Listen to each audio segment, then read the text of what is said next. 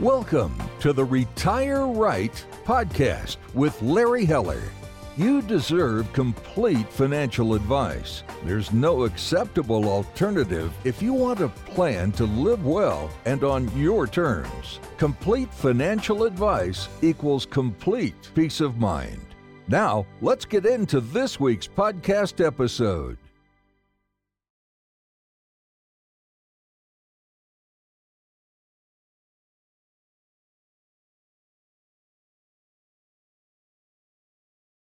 Hello and welcome to Retire Right with Larry Heller from Heller Wealth Management. Larry, how are you today? I'm doing terrific, Eric. How are you this afternoon? I am good. I'm excited. You've got another guest almost in studio. You guys are close proximity office-wise, but she's not quite in the studio today. And you're allowing me to do the bio, so I'm pretty excited about that. You ready? Ready? Are you ready? Yeah, I'm ready. All right, today you've got Karen G. Birnbaum, Esquire, and Karen is a partner with Schwartz Ettinger, PLLC, where she concentrates her practice in the areas of estate planning, trust and estate administration, and elder law. She has over 10 years of experience advising clients on how to protect themselves, their loved ones, and their business in the event of death, incapacity, or disability. And I know today's focus is kind of on 10 common planning mistakes for divorced individuals, correct?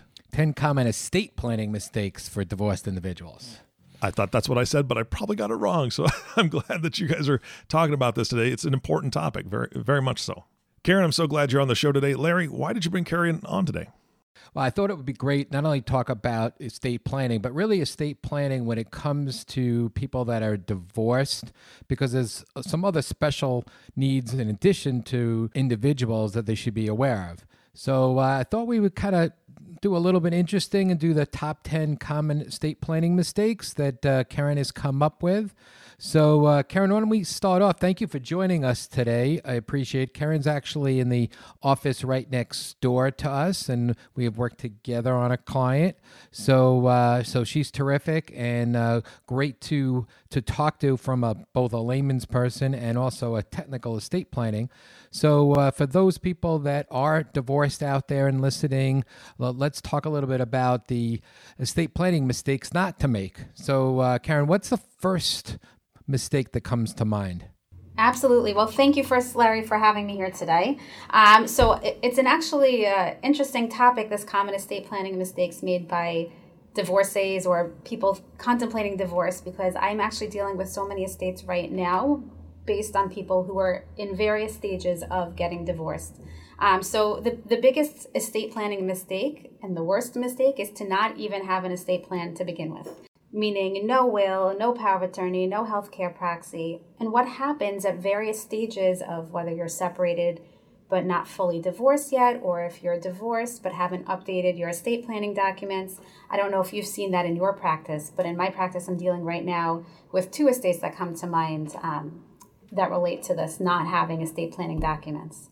So just a question on that. So if you're dealing with someone who's going through a divorce and they don't have a document, do you suggest they do it right away or wait until after the divorce is done? And would they have to redo it again after they're divorced? Well, they would have to redo it, but let's play it out. So for example, if you're anybody, whether you're divorced or not, if you're married in the state of New York and you have children and you pass away, New York State goes ahead and writes a will for you. And that will says, the quote-unquote will, which is really called intestacy, the will says if you're married with children, the spouse gets $50,000 of your assets off the top, and the balance gets divided 50-50 between the spouse and the kids. So right off the bat, if you're separated but you're not legally divorced, your spouse is entitled to $50,000 and 50% of the rest of your estate. So if you don't have estate planning documents, you know your spouse you're separated from and something happens to you is going to get 50% of your assets. I don't think that's what they want. At the same time, if you are married, you're not allowed to, according to New York State law, disinherit a spouse. So if you're separated from your spouse, what I would recommend is you give your spouse the minimum amounts that you have to according to the law until you're divorced. Once you're fully divorced and you have that divorce agreement in place, then you update your will to say whatever you want it to say, but at least you're covered for that gap period when you're separated but not divorced. Great points. And what about the power of attorney and healthcare proxy documents? Those are a little bit easier to get done, correct? Yeah, they're easier to get done. I've never met somebody who says, let me name my divorced spouse, let my spouse my ex-spouse make a healthcare decision for me, right? So absolutely, update those documents, have those documents in place, because again, if you're separated but not divorced, and maybe you're separated from a spouse that's has ill intentions, and you are taken to a hospital in an emergency situation and the spouse comes in, do you want that spouse saying, oh, we're married, and going ahead and making a healthcare decision for you? No, you want to be the one driving the boat. You need to have these documents in place. You want to be the one to say what the documents, who should be making these decisions for you. And honestly, Larry, that leads me to the next estate planning mistake, because they go kind of hand in hand. And if you don't mind, I'll go right into the next one, is to, even for people who have the estate planning documents, to not update their estate planning documents, right? So a document, for example, the healthcare proxy that names my spouse who I'm getting divorced from as my healthcare agent. I don't want that. I don't want my, future ex coming in saying, Karen wants X, Y, and Z. I don't want him to have that opportunity. And the same thing for the power of attorney. I don't want him to have any access to my assets. And just a little tidbit here is, if I do have a power of attorney that names my soon-to-be ex or already ex or any of those categories, not only do I want to update the power of attorney, but I also want to make sure that if I've ever used the power of attorney before at any bank or with any attorney or at any clerk's office, that I go ahead and I give notice to all of these institutions that I've revoked this prior power of attorney and I am now replacing it with a new one, appointing somebody different. So that's a big mistake that I see. So if I have a power of attorney and I name my spouse and I use this at, name XYZ Bank, and now I'm in the process of getting divorced, well, I want to update the power of attorney, but how does XYZ Bank know that I've updated the power of attorney? I need to now go ahead and notify them, because I don't want my ill-intentioned spouse to go into XYZ Bank using that prior power of attorney, and XYZ Bank wouldn't know any different. Yeah, so a couple things on this mistake number 2. So if you're not legally separated, you're going through the divorce process, could you really change your will to not leave money to your spouse? Good question. So again, in New York State, you cannot disinherit a spouse. So your spouse is entitled to at least 1/3 of your assets. Okay, so I wouldn't be able to fully disinherit my spouse, but I would be able to take my 100% that I'm ordinarily leaving to my spouse and move it down now to 1/3 as opposed to the 100%. Yeah. Now, how many people actually kind of look at this while they're going through a divorce? I mean, there's so many emotions going through, and we see people going through a divorce and so many other documents they need to get to their divorce attorney. So do you see that people wait usually until after divorce is done, or are divorce attorneys, referring potential people to you to get this done while they're going through a divorce? It actually depends on your matrimonial or your family law attorney, because if you have a thorough attorney, they are going to say, meet with your estate planning attorney and review your documents, update your documents, as opposed to hanging on. Because what happens is, now you're in the process of getting divorced and something happens unexpectedly. Well, now what? So I'll tell you right now, I'm dealing with an estate where some husband and wife were separated, about to go through the divorce process. So they just sat down at the table for mediation. The husband went to sleep one night and didn't wake up, but they have been living separate for a few years already. But he had a will that left everything to the wife, and that's what the will says.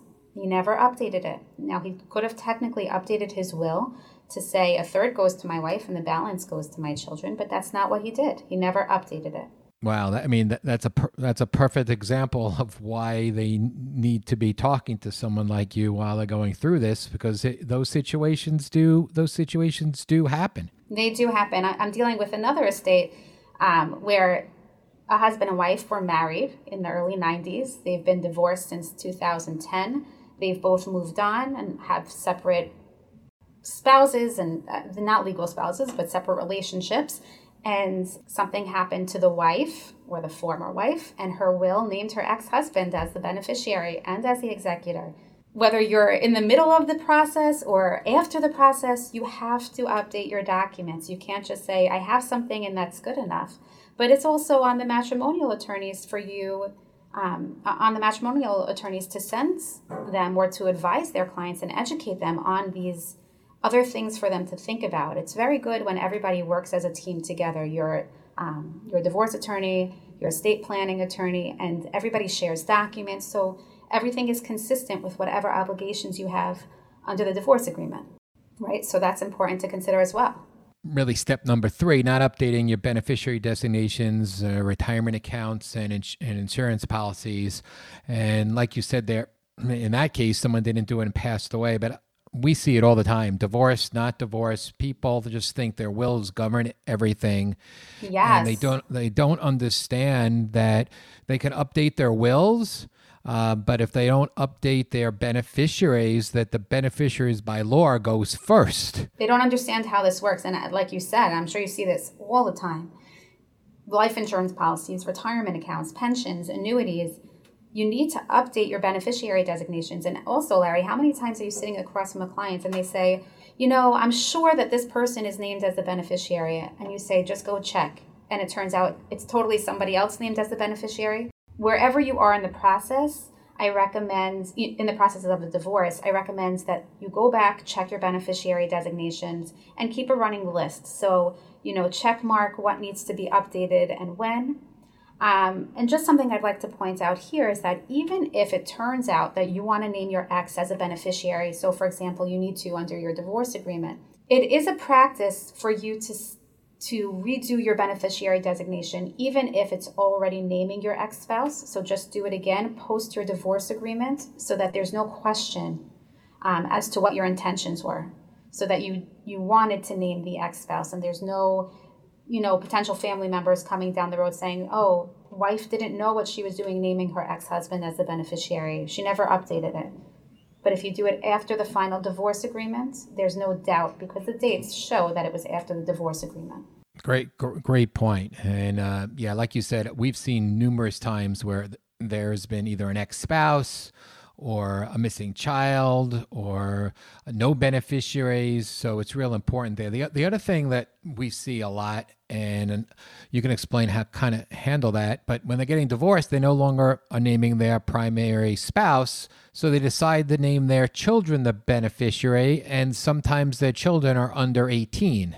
Well, this takes it back to not updating your estate planning documents because depending on the age of your children, you would want to create a will that has trusts under the will for the benefit of your children. And that would go hand in hand with your beneficiary designations because, I don't want to name, child number 1 who's only 3 years old as a beneficiary, but I would like to name the trust under my will as the beneficiary of child for the benefit of child, who's 3 years old. So these really all work together, and that's why it's so important to surround yourself with people and advisors who, like you, like a matrimonial attorney, like an estate planning attorney, who are able to advise you and work together. Absolutely, and to review it every so often and update it when it needs to be. Let's move on to planning mistake number 4, not knowing assets. What do you mean by that, Karen? Typically, and I'm speaking, I guess, to an older marriage, and no disrespect to anyone who this doesn't apply to, but typically you have one spouse who has more knowledge than the other when it comes to finances. So, for example, how accounts are titled, what kind of accounts it is, what the passwords are to access the account. So, what does a pension mean? What does a retirement account mean? What is the difference between a 401k and a 403b? What is the I'm just thinking of things that came across my desk even in the last, few hours today. So ordinarily, there's one spouse who knows and one spouse that doesn't. So, I see this on the divorcee side, but I also see it for people who are not getting divorced. Just in a regular John and Jane marriage, and something happens to John, I have a widow come to me and say, but, my husband handled everything. It's really no excuse. You really need to know. So it's your job to educate yourself. If your spouse was the one taking care of everything, make sure you get in the trenches and figure out, make a list of what your assets are. Figure out how they're titled. Do a little research or reach out to the people who can help you figure out what kinds of accounts they are and what it actually means. And I'm sure you see that in your business as well. It's not always the man who's we call the money spouse. We've had a few divorce situations where the husband is our client, is the stay-at-home dad, and the mom is the financial, not only breadwinner, but also the one that's handling all this. So it goes both ways. But you're right. It's usually one over the other. It's usually not kind of shared duties there. And if you're not sure, get help. I mean, there are also, besides your divorce attorney, there are other specialists, CDFAs, who can help and assist you on this. So don't be afraid to kind of reach out and get the help that you need. Absolutely. Absolutely. Let's move on to estate planning mistake number 5: not updating your asset titles. I guess we talked about beneficiaries. So why don't you explain everything between the titles, beneficiaries, wills, and how that kind of works? Yeah. So Larry, I was just going to say it's a great progression because we spoke about the beneficiary designations and then we spoke about not knowing what the assets are. So maybe we should turn this upside down, but you need to know what your assets are, right? Do I have a bank account? Do I have an investment account? Who is it with? What kind of account it is. But then I need to know how it's titled. What does that mean? Does that mean that I own it by myself? Does it say Karen Birnbaum on it? Or does it say Karen Birnbaum and somebody else on it? Does it say Karen and spouse on it? Does it say Karen and have a beneficiary named on it? So all of these asset titling beneficiary designations have a consequence to how that asset will pass when you're no longer here. So depending on where you are in the stages of getting divorced, so for example, if I own a house joint with my husband and something happens to me, it automatically goes to him. Even if we're getting divorced, it still automatically goes to him. I have to now sever the ties and change how it's titled if I don't want it to go to him. So I need to understand, I have to have that list of my assets, know who owns them, know who my beneficiaries are. And ignorance is not bliss, because if I don't take account for it, I could have assets going to the wrong place. I don't want my assets to go to a former spouse who's now going to commingle it with his new spouse's assets, or maybe his new spouse's kids' assets. I want it to be for my side of the family or my intentions or wherever I want it to go. Yeah, I mean, we've seen that happen before. Just people get either lazy or they just get caught up in what's going on. So the money from a joint account, once the divorce is finals, will move to the other spouse, and the remaining spouse is like, "Oh yeah, I got my money in there. It's now my account, and I can still do it." And they forget to take off their ex-spouse on the joint account. Right, Larry, that's exactly what I was going to say. It's that people get complacent. So you say, okay, I'm in this process of getting divorced, or I'm finally divorced. And then you say, okay, I'll get to it another day where I'll take that person off the account. And then you never do.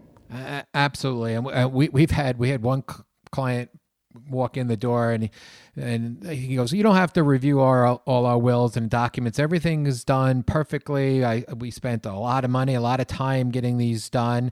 And we went through it all, and there were trust that was supposed to be created on the first death. So we went through it all, and then we went through all of their assets, and every one of their assets was joint title on there. So I said to him, "Do you realize how much money would go into these trusts on death?" And he said, "Yeah, X amount of dollars." And I said, "No, nothing. Because every one of your assets is joint titled."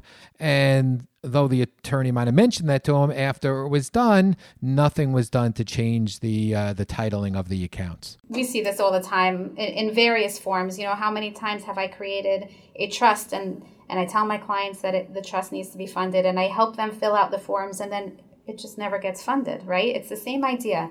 It's that from beginning to end, don't drop the ball. I was going to say this leads to the next mistake even, because not having a financial advisor or a CDFA or somebody involved to be a family advisor can really help having the beneficiary designations and the asset titles be proper. So not having a financial advisor is a big mistake. But again, it's a whole team. It's this team that you need to have. And that's because you have typically the one spouse who has the more knowledge, whether it's the male or female of the relationship, or, whoever it is. It's usually that person with the knowledge having the relationship with the financial advisor. So if you don't have a financial advisor that if your spouse is the one, your former spouse is the one that had that relationship, find yourself a new one. But you got to find some person to be that advisor in that role to help you make sure that you don't make these mistakes. Common estate planning mistake number 7. DIY documents. How many times do I hear, can I just use, I like the advice you're giving, Karen. Can I just go online and use whatever service online, you fill in the blanks and then they spit out a document? To this I say 2 things. A, you don't know what you don't know. So what does that mean? I had an estate, and this wasn't somebody going through the divorce. This was somebody who was actually divorced. He had a clothing business, a profitable clothing business, but he was diagnosed with pancreatic cancer. He knew he was going to die. So he said, I'm just going to go online and create my own will. He had a son who was in his 20s who was involved in the business with him. And he had a daughter in high school. And his goal was to leave everything to his son who was in the business with him in terms of the business, because the daughter, A, wasn't involved, B, was too young to be involved, and he figured his son, after his death, would, take over whatever, take over if the daughter wanted to get involved or not. Long story short, or short story long, is he did his own documents, he passed away, and he made a mess of his estate. And we had to probate his estate, which essentially left everything 50-50 to his son, who was really handling the business, and his high school-aged daughter, 50-50%, and no guardianship provisions, and no trust provisions. So, yeah, he was penny-wise, pound-foolish there. So, that leads me to the second thing about these DIY docs, is you get what you pay for because you don't know what you don't know. Right? So, yeah, he paid $5 or whatever it is he paid, but his estate paid more to cover up the mess he made. Yeah, I love that. You don't know what you don't know. That's so true for people that are not experts in the field. So let's move on and talk about a couple other scenarios. The next couple having to do with, I guess, either after divorced or before you're getting married, after divorce and getting remarried. So not having prenups if getting remarried. Right. So this now being forward thinking. So you're divorced. You've done it. Great job. Now to move on. A prenup. People don't like to think about it. I'm dealing with a woman right now. Her husband prematurely passed away. He didn't have a will. He did have life insurance. She was named the beneficiary of a lot of life insurance policies. He left her something to the tune of like $10 million in insurance. And she's in a relationship now. And, she needs to consider getting a prenup because, this is the money from the first husband, not from the future husband. And usually that comes, it used to be that a prenup or a postnup was really looked down upon. What's wrong with this person that they need a prenup? But you're really just protecting your assets. To get a prenup is really just another kind of insurance policy to make sure that you're protected, to make sure that your beneficiaries are protected, and definitely something you should take into account. Absolutely. And we are seeing, at least maybe like you said, maybe people now are a little bit more in tune to it and doesn't have that negative connotation as much as it did in the past. Absolutely. There used to be that negative connotation to it, exactly. And I think the stigma against it's really been fading. At least in my arena it has.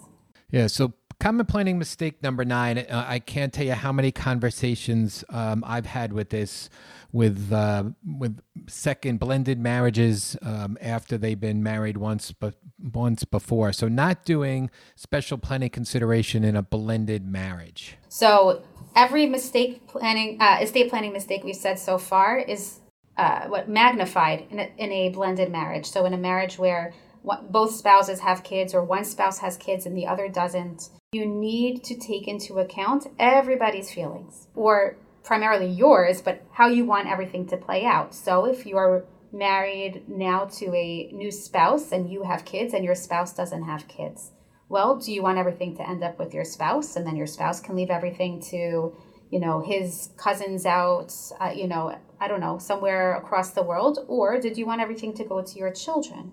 So there are ways to, I call it controlling from the grave. So there are ways for you to control your assets from the grave. So maybe I leave assets in trust for my spouse with my kids as the trustees, or my kids and my spouse as the trustees. But then on my spouse's death, I leave everything to my kids ultimately. Or what if I have minor children?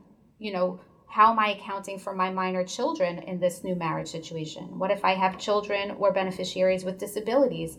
Or what if my new spouse has children and I don't have children? Am I adopting their children? Am I considering them as my own? There are all of these nuances that you need to take into account. And again, ignorance is not bliss. It's better to be the one directing how your assets should go and directing things like your healthcare proxy, right? Is my second spouse going to be the one making my healthcare decisions, or are my children going to be the ones making the healthcare decisions? I need to be in control of that. And not only be in control of that, but also think long-term down the road. One of the things that we see all the time, well, my new spouse will take care of my kids. And we try to explain to them, well, yeah, but your new spouse also has their own kids. So if something happens to you now, 30 years down the road, your new spouse's kids say to them, you don't really talk to your deceased wife's kids anymore. Why don't you change the will now? So thinking that through, and even though you may love this person and trust this person, but do you want to take a chance that something unforeseen is going to happen down the road? And that's a tough thing for people to think about. But you'd be surprised how many people kind of just say, "Oh, I'll worry. I won't worry about that." Oh yeah. I mean, I hear it all the time.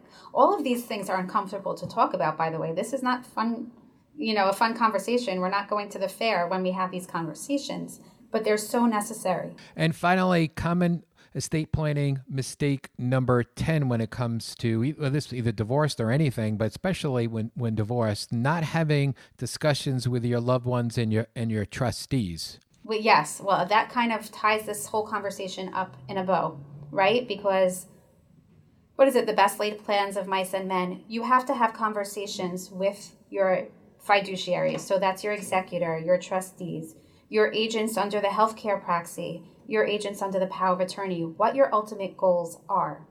You don't necessarily need to tell your beneficiaries that they're beneficiaries, because maybe you are going to change your mind. But under a healthcare proxy, how can you name somebody and not tell them what your wishes are? How can you have a trustee manage assets for your children and not tell them what your goals are for your children?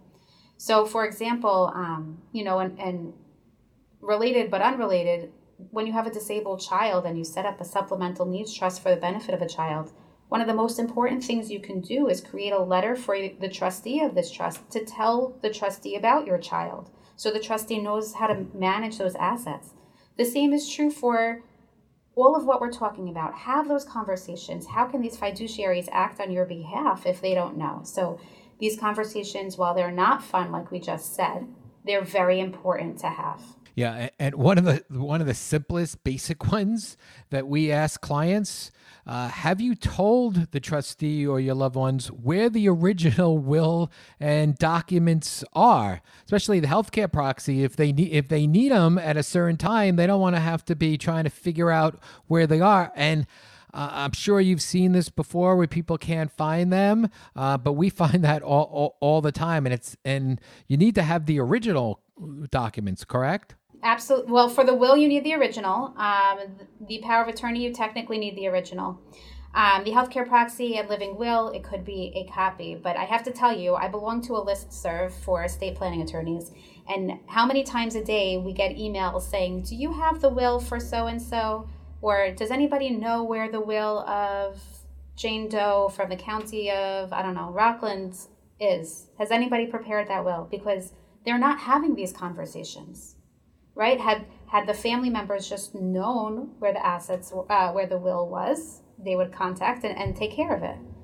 So again, hard conversations, yet necessary. Right, especially in a divorce scenario where your children, there may not be, it's not, you're not have your spouse who's going to be the one to know the document. It's going to be probably somebody that you're not living with. So these are the top 10 common estate planning mistakes that Karen sees out there. And I would suggest anyone, whether you're divorced or just need some estate planning advice and documents prepared, to reach out to Karen. Karen, thanks so much for joining us today. How can the listeners reach you? Sure. I am available.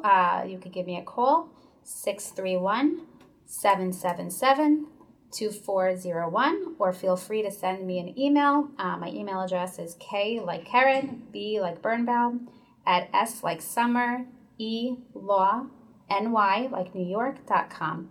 And you can check out our website, schwartzettinger.com. Karen, thank you so much for joining us today. Thank you for having me. It's a pleasure. Karen and Larry, this was fantastic. This is much needed information. Definitely pitfalls you want to avoid. Larry, thank you so much for bringing Karen on the show today. Oh, you're so welcome, Eric. All right. And of course, our last thank you is for you, the listening audience. Thank you so much for tuning in and listening to the Retire Right podcast with Larry Heller. If you have not subscribed to the podcast yet, please click the subscribe now button below. This way, when Larry comes out with a new podcast, it'll show up directly on your listening device. This makes it really easy to share these podcasts with your friends and family.